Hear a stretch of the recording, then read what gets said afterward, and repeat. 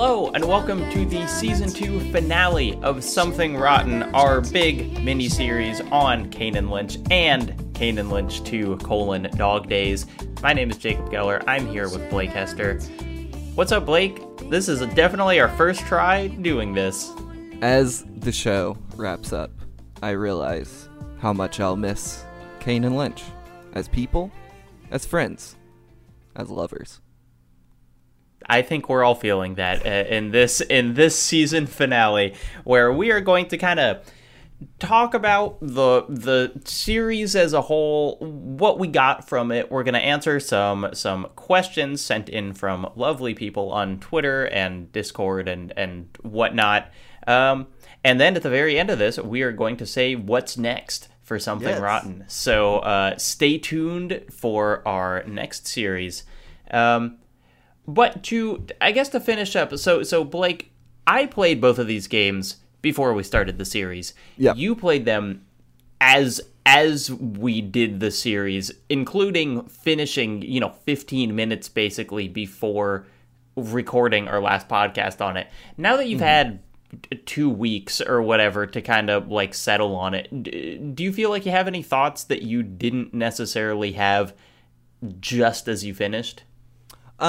What is interesting and is, I guess, just by nature of having to be playing the first game at the time, it was taking up a lot of real estate in my brain. And almost as soon as I finished the game, and then in the ensuing weeks, even when I was playing the sequel, it's funny how little I have thought about that first game.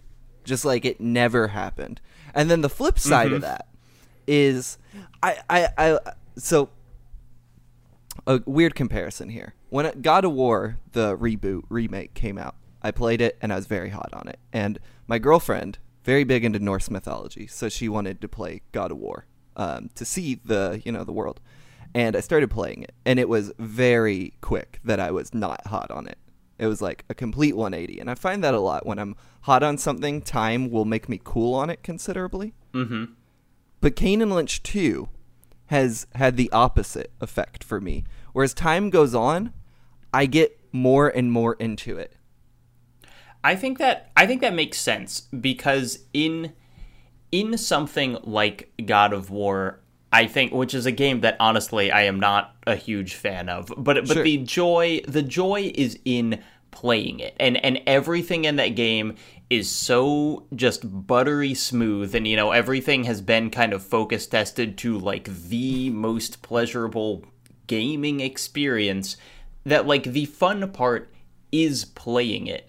Whereas with Kane and Lynch, the fun part kind of isn't playing it. We've talked a lot about how purposely not fun to play these games can be. And so I think it totally makes sense that the farther you get from the experience of actually having to control it, the more you would forget about that stuff, and you would remember, the kind of like the things of value that we've been talking about. But it also, like, in my head feels like an extreme ramp up and adoration of it, where when I was playing through it, I was super hot on it. I was like, this game rules. And as time has gone by, I'm like, that may be one of my favorite games of the last decade.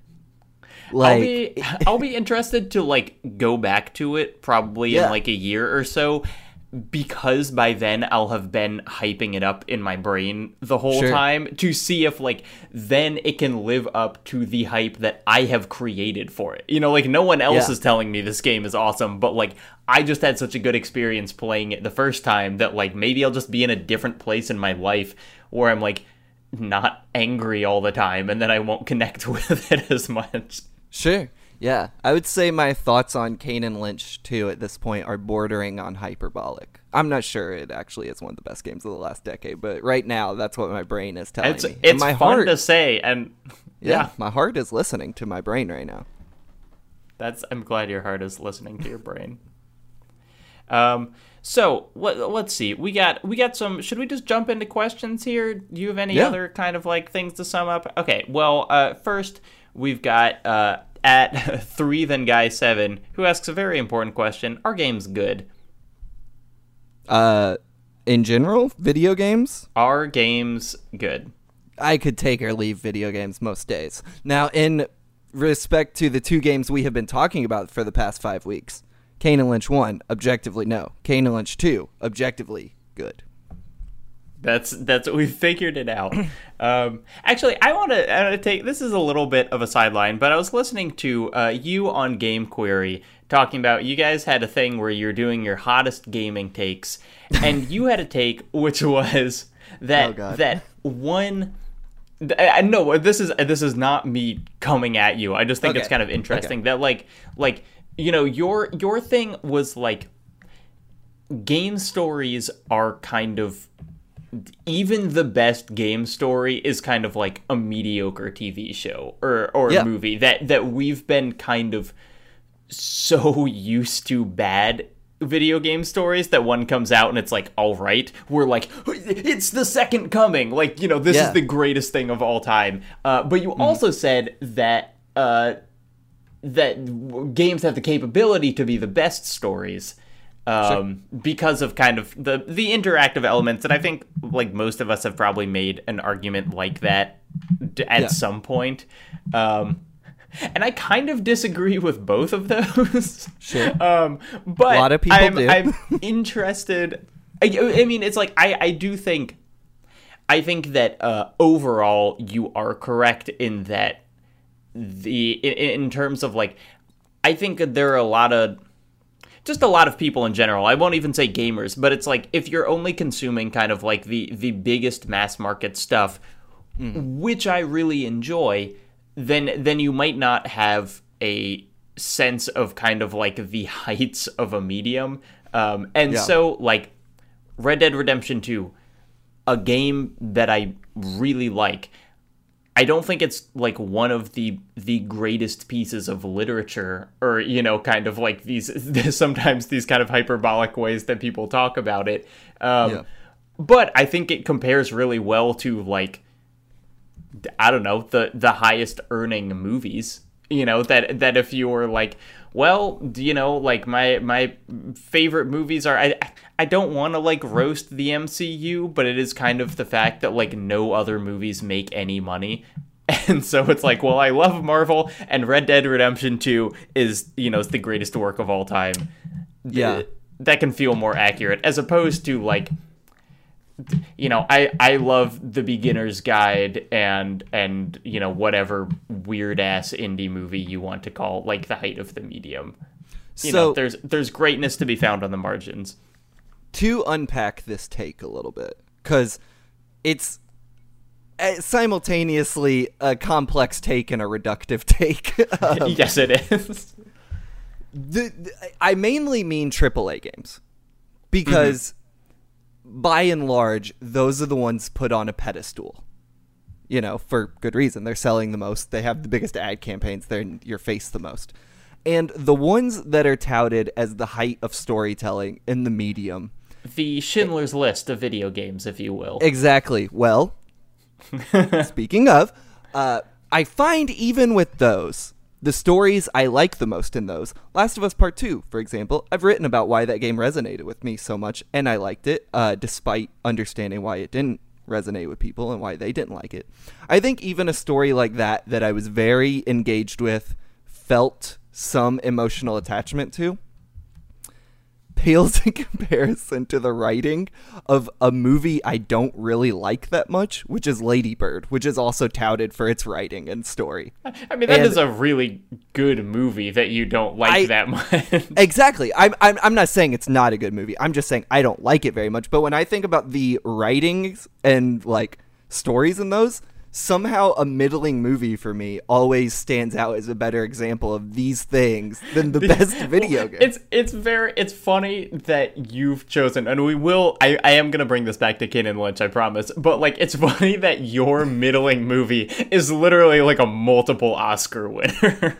Look, I went to Catholic school my whole life, and it was just like I was watching like footage of my own life in that thing. It was like a documentary. So I guess my question for you is, in terms of, and maybe there's a separation between writing and experience here, but like if Yeah. you have, my guess is that you don't cry at every movie or kind of find every movie to be a metaphor for addiction, like what you wrote about for The Last of Us 2. Like if you have that experience with something, is that not inherently kind of making it a powerful story, whether or not you feel like it's kind of objectively well written? I hate to use objectively, but I feel like you've kind of made a separation here between like what is good writing and what is writing that affects me,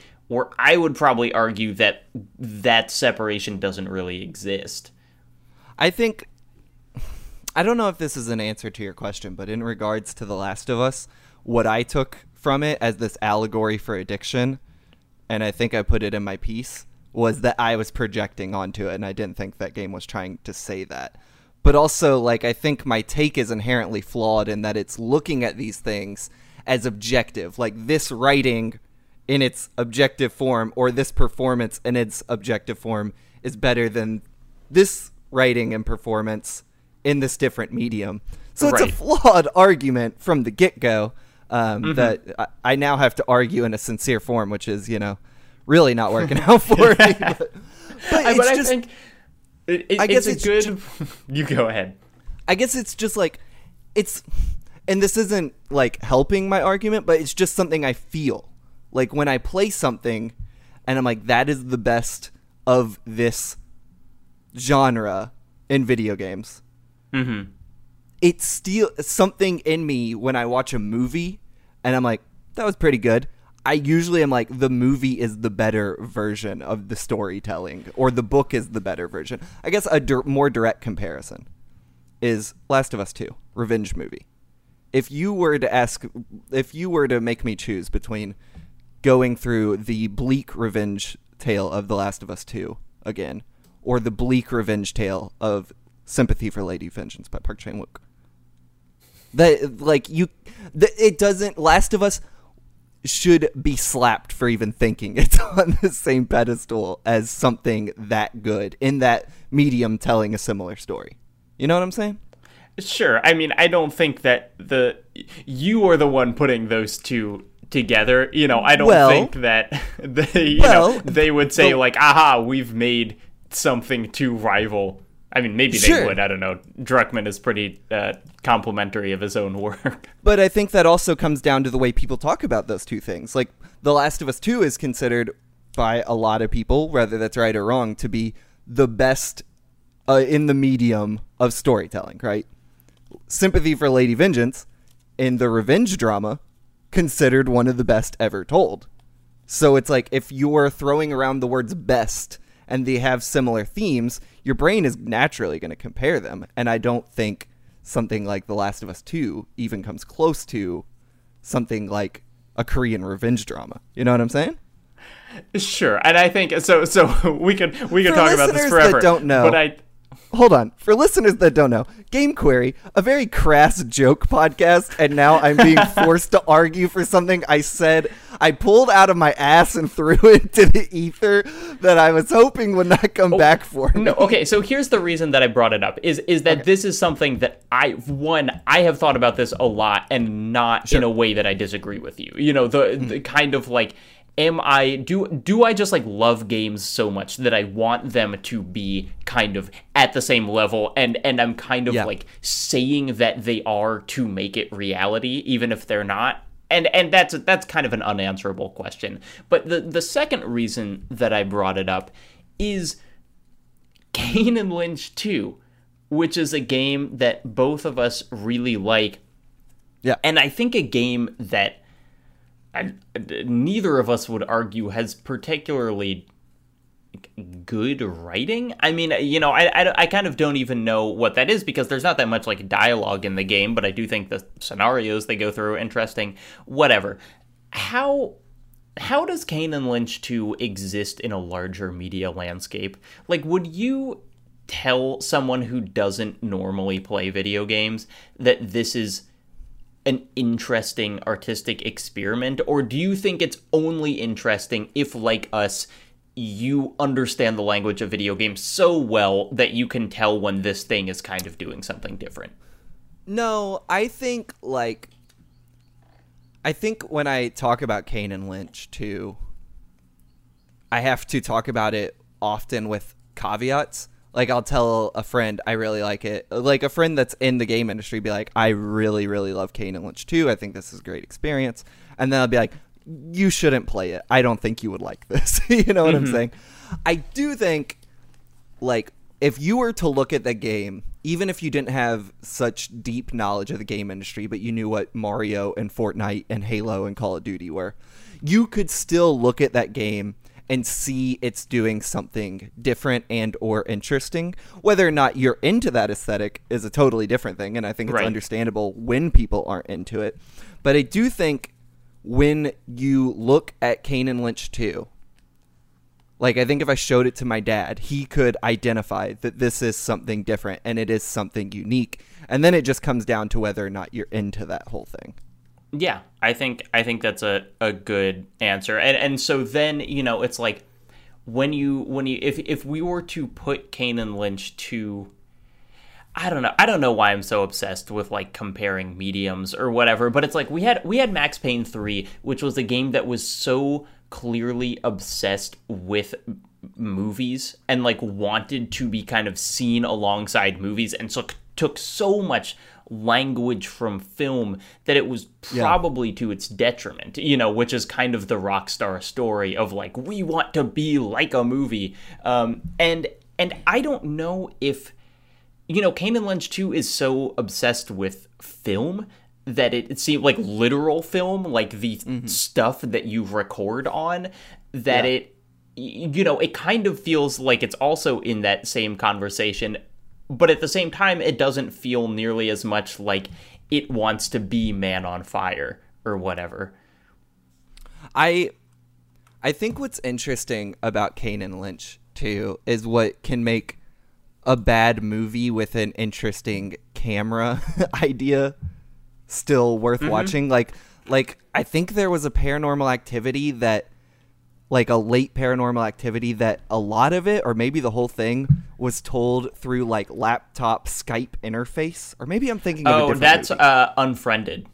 Okay, so which actually there are a couple movies that have done that, but Unfriended is a good one. Okay, so whether or not that movie's good or bad is beside the point. That idea is cool. You know what I'm saying? Like taking the camera and doing something radically different with it. And so when I think about Kane and Lynch 2, the story I don't care about. Like, it's fine. Like, the story is dudes fuck up, dudes gonna run away from their problems, and that's pretty much it. And then there's some bad, like, Irvine Welsh knockoff writing in it.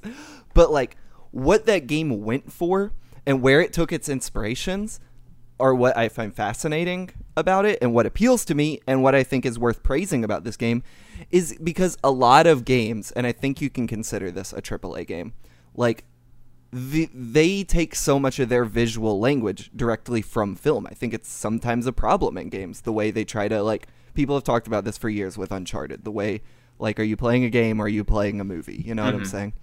Kane and Lynch 2 takes its visual design and language from another medium, but it's not movies. It's something not even a ton of movies outside of found footage do, which is Live Leak and YouTube and this weird digital age we're living in where, you know, like, there's not as big of a separation between documentarians and just normal people with an iPhone anymore. And, like, taking that language and dropping it into a video game and finding ways to incorporate it into the cutscenes and even into the gameplay, I think is what's so cool and interesting about this game. Does that make sense? Did that answer your question? No, I think that's a really great point, and I want to. There are kind of a couple.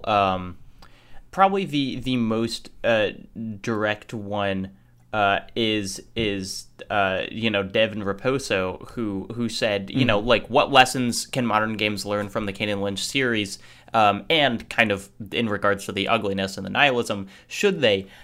I think it's kind of wild, and I really haven't thought about it until you just said it, that almost all games are are kind of emulating film, like cinema, and not, you know, the way that we film things in our everyday life, you know, the way that cell phone videos look. And maybe it's just hard. You know, the only things that I can really think of are like Her Story and Telling Lies, you know, those games that are like completely webcam, because that is a way I am talking to you on a webcam right now. Like, I do a lot of that in my normal everyday life. But like, I would love to see, maybe it's like a Fatal Frame or something, like something where you are filming. Seems like it could be really interesting. Well, what's that game called? The horror game Outlast. Had the kind of like camera footage thing, but I do think there's an interesting separation between games like Fatal Frame or Outlast, where sometimes you look through a camera, and Kane and Lynch, in which the whole thing, the whole time, is through a camera. And I would love to see more like found footage-esque games. I think there's a really cool interplay between those genres. In respect to Devin's question, the nihilism and violence of it, I don't think necessarily is something I care whether or not is adopted by other games or should have been adopted by other games. I personally like that kind of storytelling. I understand why people don't. What I wish people would have taken from this, and I don't think many have, is just fucking going for it with cameras in video games. Like, another example that comes to mind is the opening title sequence of Devil May Cry 5 and some of the stuff in Metal Gear Solid 5 where Metal Gear Solid 5 camera is so cool. Oh my god, I could talk about that forever. They're shots that, granted, I've never made a movie, so maybe I'm speaking out of my ass here, but they're shots that look impossible to make in a movie. Like, you can only do it in a video game because it's not real, you know? I mean, I guess you could CG it in a movie, but you get what I'm saying? Well, it's an interesting point that you bring up, because that's a conversation that's had in movies a lot. You know, when Life of Pi won Best Cinematography, people were like, well, there kind of wasn't even a camera, because that whole movie is completely a green screen. And so it is an interesting question of like impossible camera movements, but I think in games it is kind of cool. And that, go ahead. Sorry. I'm really attracted to that in a video game is when I'm seeing a cutscene and I'm like, this could never exist in a movie outside of them CGing it, which, you know, I guess what's the separation there? Because the video game, they're faking it, and the CG, they're faking, but that's neither here nor there. Kane and Lynch 2, not on the same level, because that there's no impossible shots in there, but it's trying something different. Yeah. That I find fascinating. Similar to something like Devil May Cry 5, where it's like, I would never see this in a movie. That makes it different, and it makes it interesting to me. You know what I'm saying? Yeah, I think there's a really good kind of one of the reasons that we have fixated on such kind of like individual points of Kane and Lynch 2's design is that it is not afraid to draw attention to itself in a way that I feel like there are a lot of games that kind of want you to not think about anything, you know, maybe it's like we're trying to get all the systems out of the way, and so the play experience can be as smooth as possible, and like that's fine, but I like actively thinking about an element of a game's design or aesthetic or whatever, and Kane and Lynch 2 is not trying to get anything out of the way, you know, because it's like if you got everything that you notice out of the way, this game would be Kane and Lynch 1, which sucks. Yeah. You know, that has no defining features. And so, you know, the fact that they are like, not only are we making this design decision, but like, we are really going to make you notice that we're making this design decision, I think is really cool. And it's something, again, that you see way more in indies than in big titles like this. Yeah. Developers. Moving on from that, there are a couple questions that kind of get at the same point, which is Zolty Boy asks, if Kane and Lynch 2 is so good, why isn't there a Kane and Lynch 2? Great question. And Emmett Watkins Jr. asks, why do you think games with ugly themes like this fell out of style this generation? And if games like these could make a comeback, what devs do you think could pull it off? And these are kind of different questions, but I have a similar answer for both of them, which is kind of that I feel like mid-budget. You said this was AAA. I would maybe call this double A, which are all these are distinctions that we've made up. Yeah. But I think that something that bums me out in games, and one of the reasons why all of the potential games we've talked about for this series were kind of made between like 2005 and 2013, is like there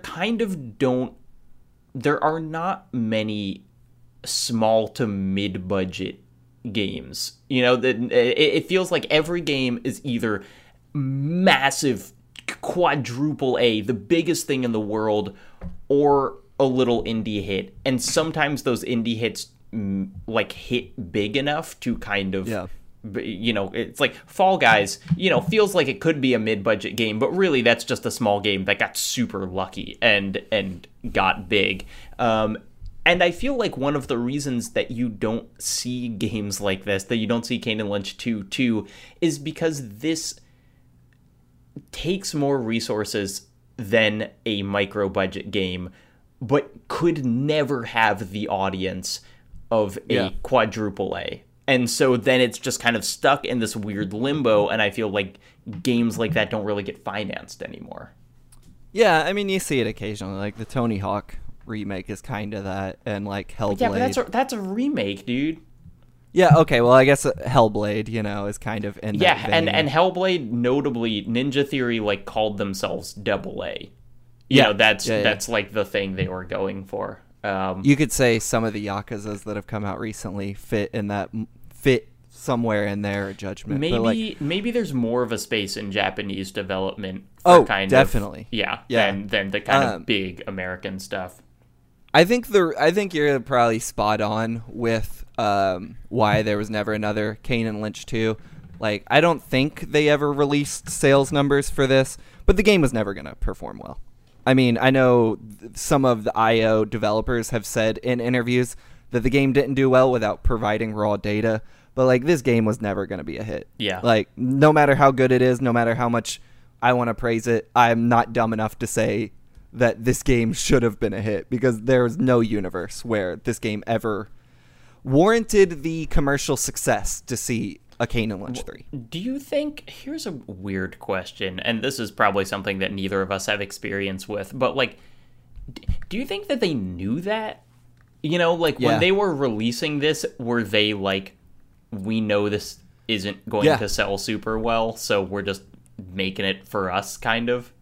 I think so, and I don't know if I'm reading between the lines of a specific quote or projecting on it, but Rasmus Paulsen, in a interview he gave, talked about how the Jeff Gerstmann controversy with the first game and the fact that that first game was bad kind of had a lot of people against them from the beginning. At least that's what they felt like making this game.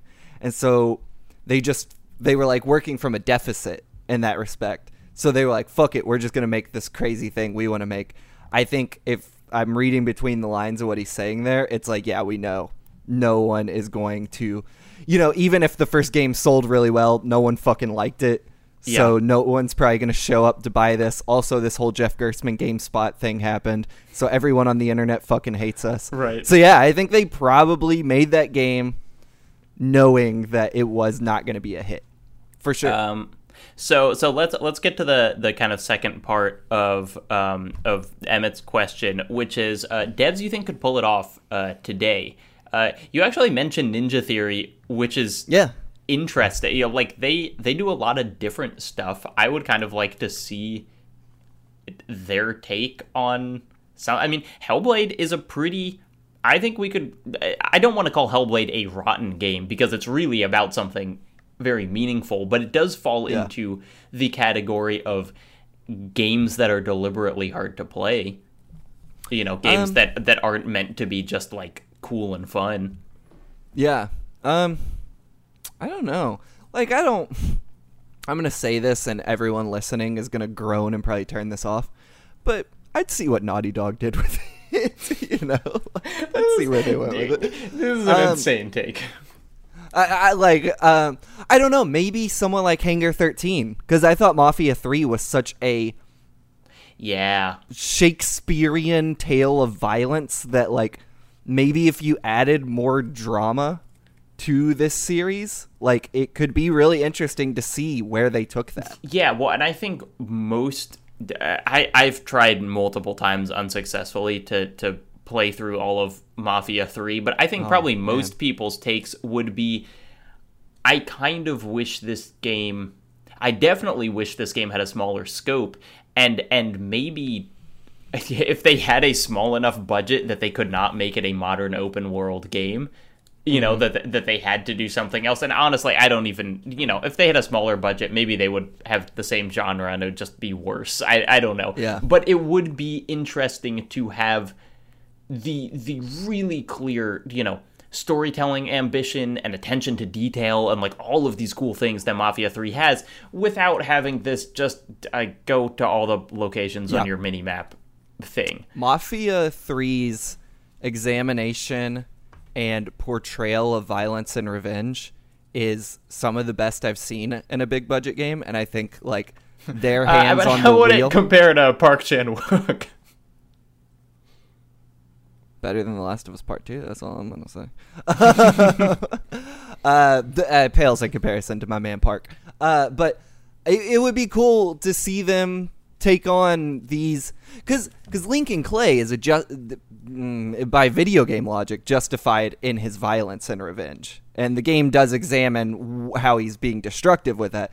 But Kane and Lynch are not justified. It would be interesting to see them tackle characters on the other side of the coin, because... even though the game Mafia 3, you know, kind of puts a magnifying glass to what Lincoln's doing, you're also, as the player, supposed to like feel like he's on doing the right thing here for a lot of it. And if you play Kane and Lynch 2 thinking that, you're a fucking idiot. So it would be cool to see them tackle that, I think. That's my answer. Hangar 13, Mafia 3, great game. Finally, you know, Emmett says, what other genres could you see a game like this working in? Which I think is a great question, because we all three of the games we've done have been third person gun boys, you know, that's what genre this is in. And so could you see something, you know, outside of a shooter happening? Like, does the game, here's a question, and I don't think you've actually played this, but like, could a game with this vibe exist as like a Disco Elysium style, you know, CRPG, like where it's all writing and dialogue and really well written, but all of that?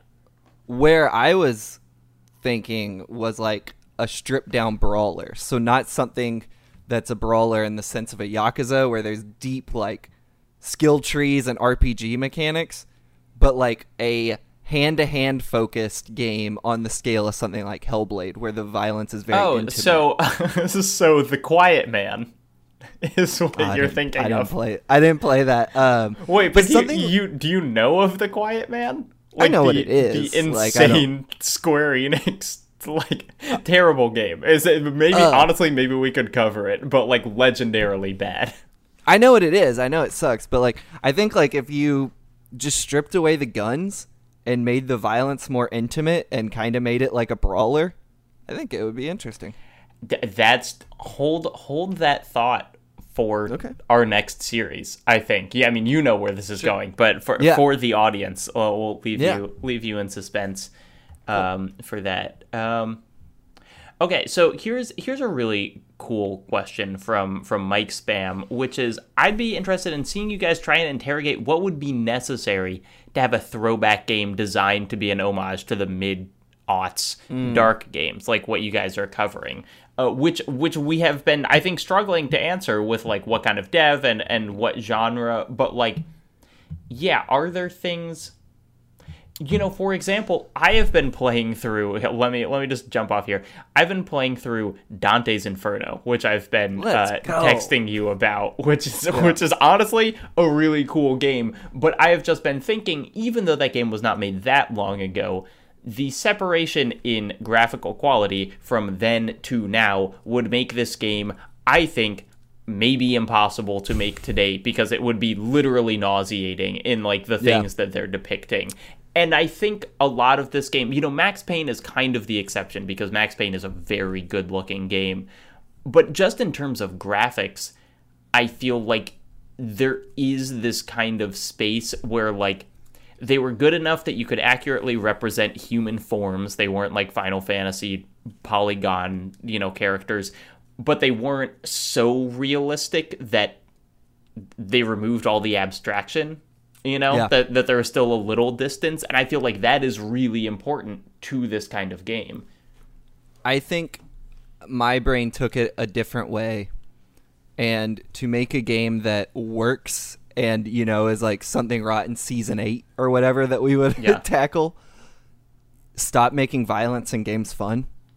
Like, something like, you can tell me your game is an examination of violence all day long, but if Sun He Legend is making fucking GIFs of it on Twitter, then is it? Because you want that violence to be cool and look cool and be fun. I don't know, dude. I mean, I think that dude could probably make some pretty crazy looking GIFs of Kane and Lynch. Sure. But you know what I'm saying? Like, there's these games that come out and they want to be like, oh, this is Kratos really examining his violent past, and then I play it and I'm like, yeah, but why does it feel better to do the more violent stuff in this game? I don't know. I think that this is maybe us stretching, or I don't want to speak to you. I think that sometimes I say stuff like this, but then it's like, Max Payne 3, an unbelievably fun game. Kane and Lynch 2, a big reason that I enjoyed it more than the first one is it was way more playable. Like, that it felt better to play. So I don't know. Hotline Miami, we've talked about a bunch of times. That game is really fucking fun. As someone who did not feel that Kane and Lynch 2 felt good, but still loved it, part of it was not liking to play it. It felt shitty. It looked shitty and it felt shitty, and that worked for me. And I don't know if that just was because my computer sucks, but like, granted, I played it on Xbox for a bit too, and it felt terrible. But like, I don't know. Like, okay, so maybe it's not the feel of the violence, but like, even these games that like dance around as meditations on violence oftentimes still want the violence to look so cool. And Kane and Lynch 2 doesn't. Like, I never saw a violent act in that game and was like, yeah, it's kind of cool, though. Like, when, Kratos is like, I'm so sad, I'm angry, and then he rips the jaw off a werewolf and it's like a QTE. It's like, what are you, like, you're undermining your statement, in my opinion, in that way. And so, to make a game that would fit the SR mold, I think you just stop like fronting this violence is bad and we're going to examine it, but it's going to look so fucking cool. You know what I'm saying? I guess I don't know if I totally agree, because I feel like what's hanging, the specter hanging over this conversation is Last of Us 2.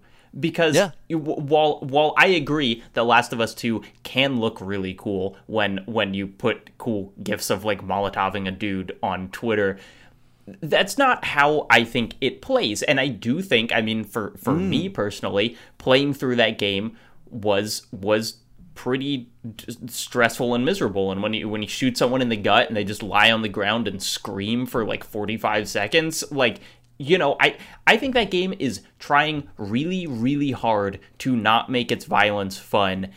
And I kind of don't like where it lands. And so I feel like these games are almost less introspective. That they feel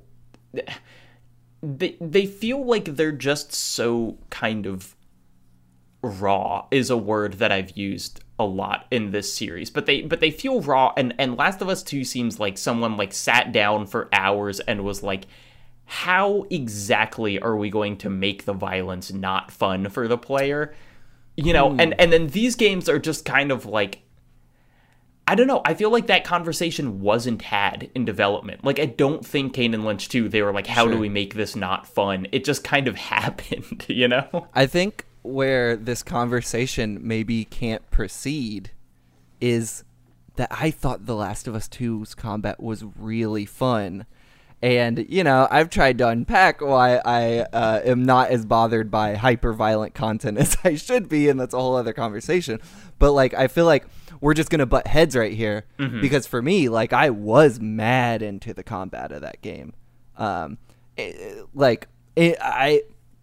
had a really good time, like, figuring out how to work within those combat arenas. And so, but because of that, and maybe this is my own fault, like, I have a similar view of that game's statement on violence that I do God of War, where it's like, okay, why are you trying to tell me this, and then you make your game so fucking fun to play? Right. You know what I'm saying? That I want to kill these people.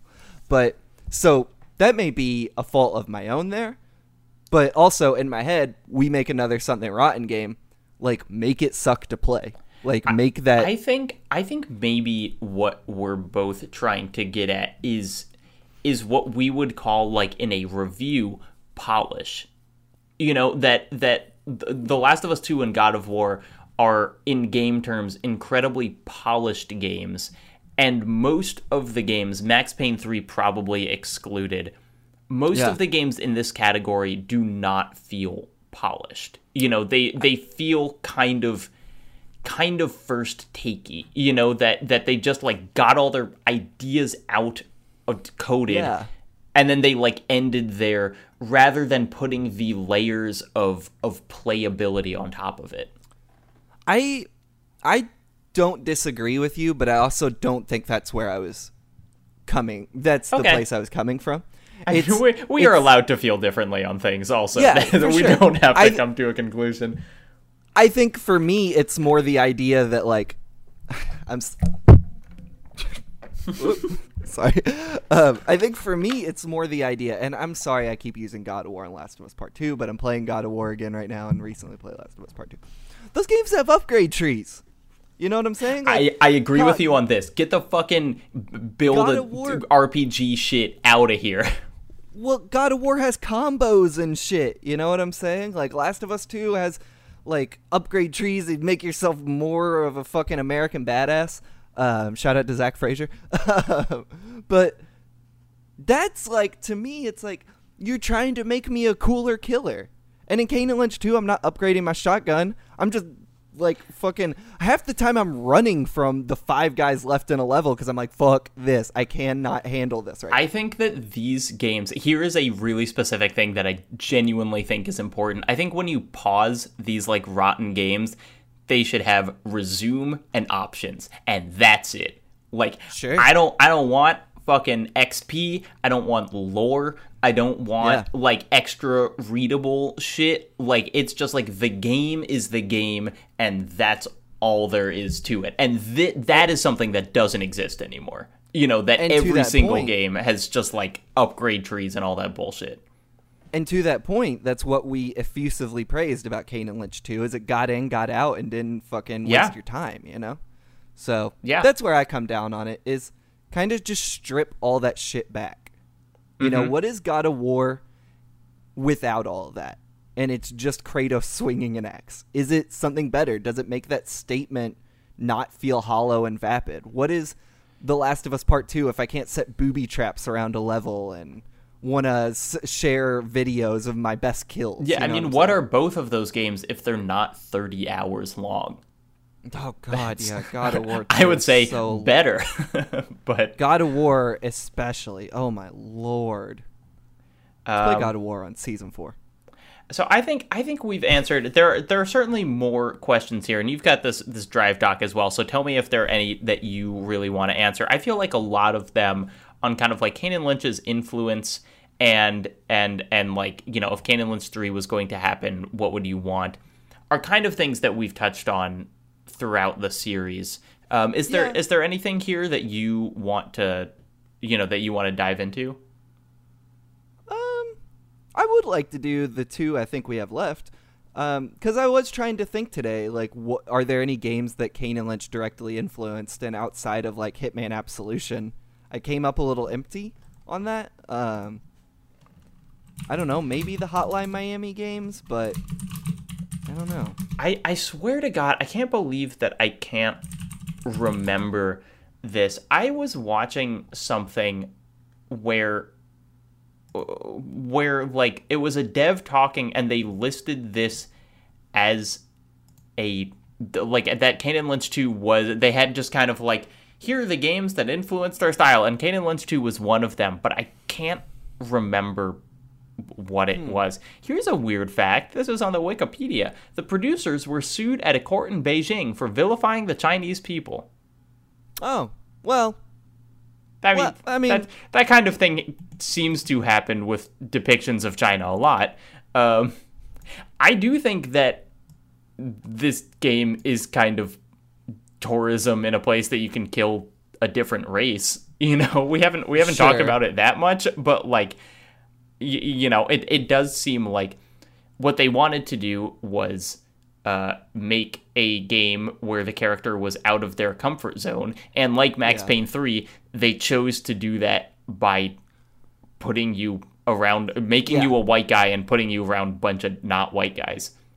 I'm not trying to excuse or sidestep this conversation with Kane and Lynch 2, but I think, like, if we unpack that, you have to unpack so many video games, and we kind of did that with Max Payne 3. Like, you have to examine the Far Cry series and and I will, that's something. And we also talked about this last week, but it is, as I think it is silly for China to sue IO, but I don't think that there's nothing to the fact that this game is just kind of like murder tourism.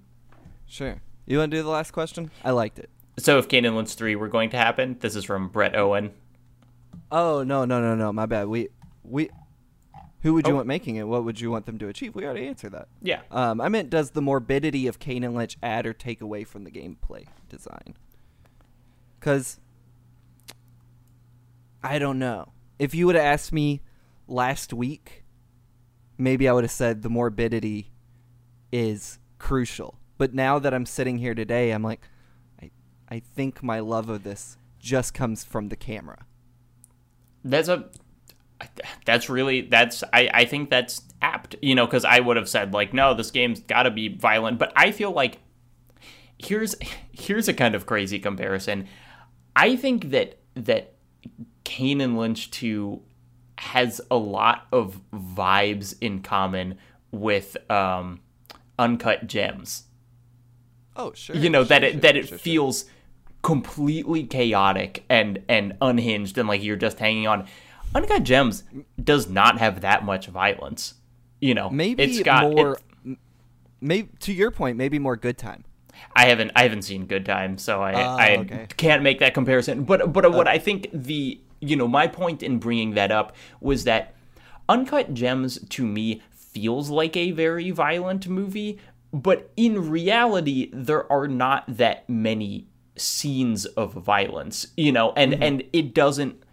That is certainly not a game in which the hundreds of people that you kill in Kane and Lynch, are necessary. Yeah. And so, maybe you could, if you just made a game with this camera and the kind of series, like the vibe of like Panic and the series of unplanned events that unfold in Kane and Lynch. Yeah, I think you could actually achieve a similar effect. Sure. I do also think this game's style, like, just invites morbidity and works within it. You know what I'm saying? Like, if they shot this game and it was scenes of birthday parties and people being stoked, it wouldn't work. But, like, when you see this game's aesthetic... Cool. Sure. But when you see this game's aesthetic and you're watching intense violence, like, it does make sense to you. But I don't know that, like, I think you have a really good point that if this game was, like, telling a similar story to Uncut Gems, like, I think it would still work. I don't know. And also, it depends on how you define, an easy way to define morbidity is like literal body count. But I think that you could also probably say that Uncut Gems is a lot about kind of like who gets to live and die. And so, you could probably still have those themes, and maybe that would, it's hard to know exactly how to take the phrasing of this question. I feel like it's always going to be about disconnection and death, but it doesn't necessarily have to involve the kind of video game language of mow down 400 dudes. Yeah, and I think, but also, like, it does work for this game. I would say it doesn't necessarily add or take away from it. It works, and it is what it is, and there's plenty of other ways you probably could have done this in a less violent game. Right. Jacob doing a big yawn.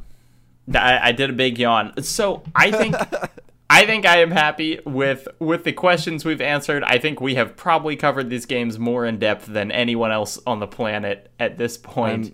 I'm so bummed we're moving on and we can't use our theme song anymore. It's a great. Well, we'll see. Maybe we'll just stick with it because I can't think of much music from the next game. And Blake, you want to tell us what that next games are going to be? Condemned, baby, Criminal Origins, and Bloodshot. Games I've wanted to play for a decade or more and never have, so I'm excited. Yeah, so we're dipping into horror because we're going to do Condemned, Criminal Origins, and I don't mean to Condemned Bloodshot. I don't mean to pre-take, but I think I already have a take brewing about this game and something I'm not gonna like on it.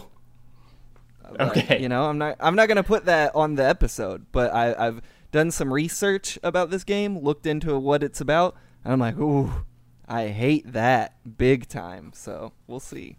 Well, yeah, I've played the original Condemned once when I was a kid, and then I started playing Condemned 2, and I remember finding it too scary to continue, and I didn't finish it. So I'm excited to do that. Just for some logistics, the first one is available on Steam. The second one is backwards compatible on Xbox, according to Blake. It is not anywhere on PC, so I am going to attempt to emulate it, and I guess I'll update everyone on how that goes. Mm-hmm. And for the sake of listeners, this will not be coming out the following week after this episode. Yeah, we're gonna take a little break. We're gonna chill out for a while. Which is, I mean, it's how we did Max Payne. We took some time between Max Payne and Kane and Lynch, so that's probably how Something Rotten will just operate in the future. We'll do a season, month or two off, do another season. But yeah, I'm excited. I'm sure it'll be 5 episodes. I'm sure we can find some cool guests. You know who I think loves that first game? Who's that? Leo Vader. Hoo-hoo. Let's fucking Video go, essay extraordinaire. Leo Vader. And he's something rotten, I'll tell you what.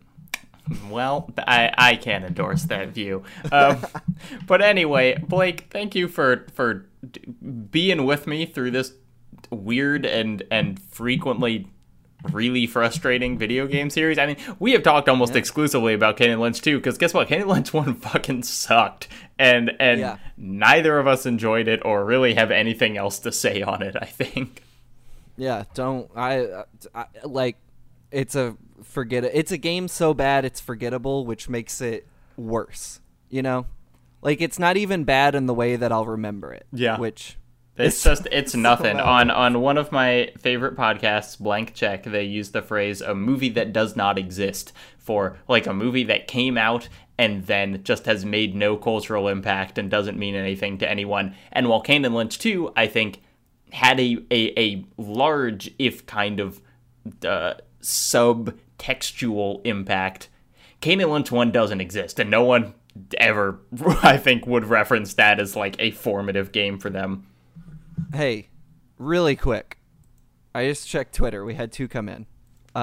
Tay Paris asks, have you decided what you're doing for Season 3? Yes, we're doing Condemned 1, Criminal Origins, and Condemned 2, Bloodshot. But we have one last question here from Brutus Beefcake. Oh, this is a big question. Is there any real artistic value to the murdered girlfriend trope? I think we can answer this fairly. we can put this one to bed. Sure.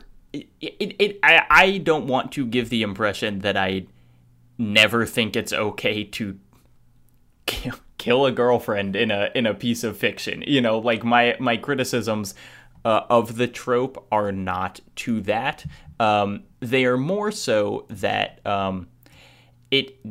in these games the trope is only ever, you know, the trope is motivational for the dude you're playing as. You know, and the kind of there are two ways that violence against women happens in these games, and it's either to make the main character motivated, or it's just to inform you that a place is bad. It's kind of women as set dressing, as I think the how Anita Sarkeesian has referred to it, where it's like, it's not saying that the violence is good, but also the only reason we're murdering this lady is to show you that this is a bad place to be. So, you know, just kind of like being a little more thoughtful with what you are doing to your characters, and making people characters.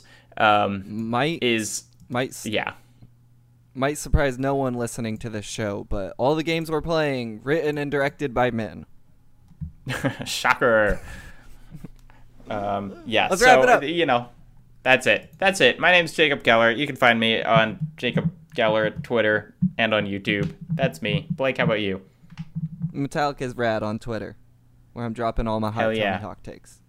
Got a 30,000 plus word article dropping in November. Check me out then. Woo. All right, that's it. We're done, baby. Season 2, Something Rotten. Thanks for listening. Keep on rotting in the new world.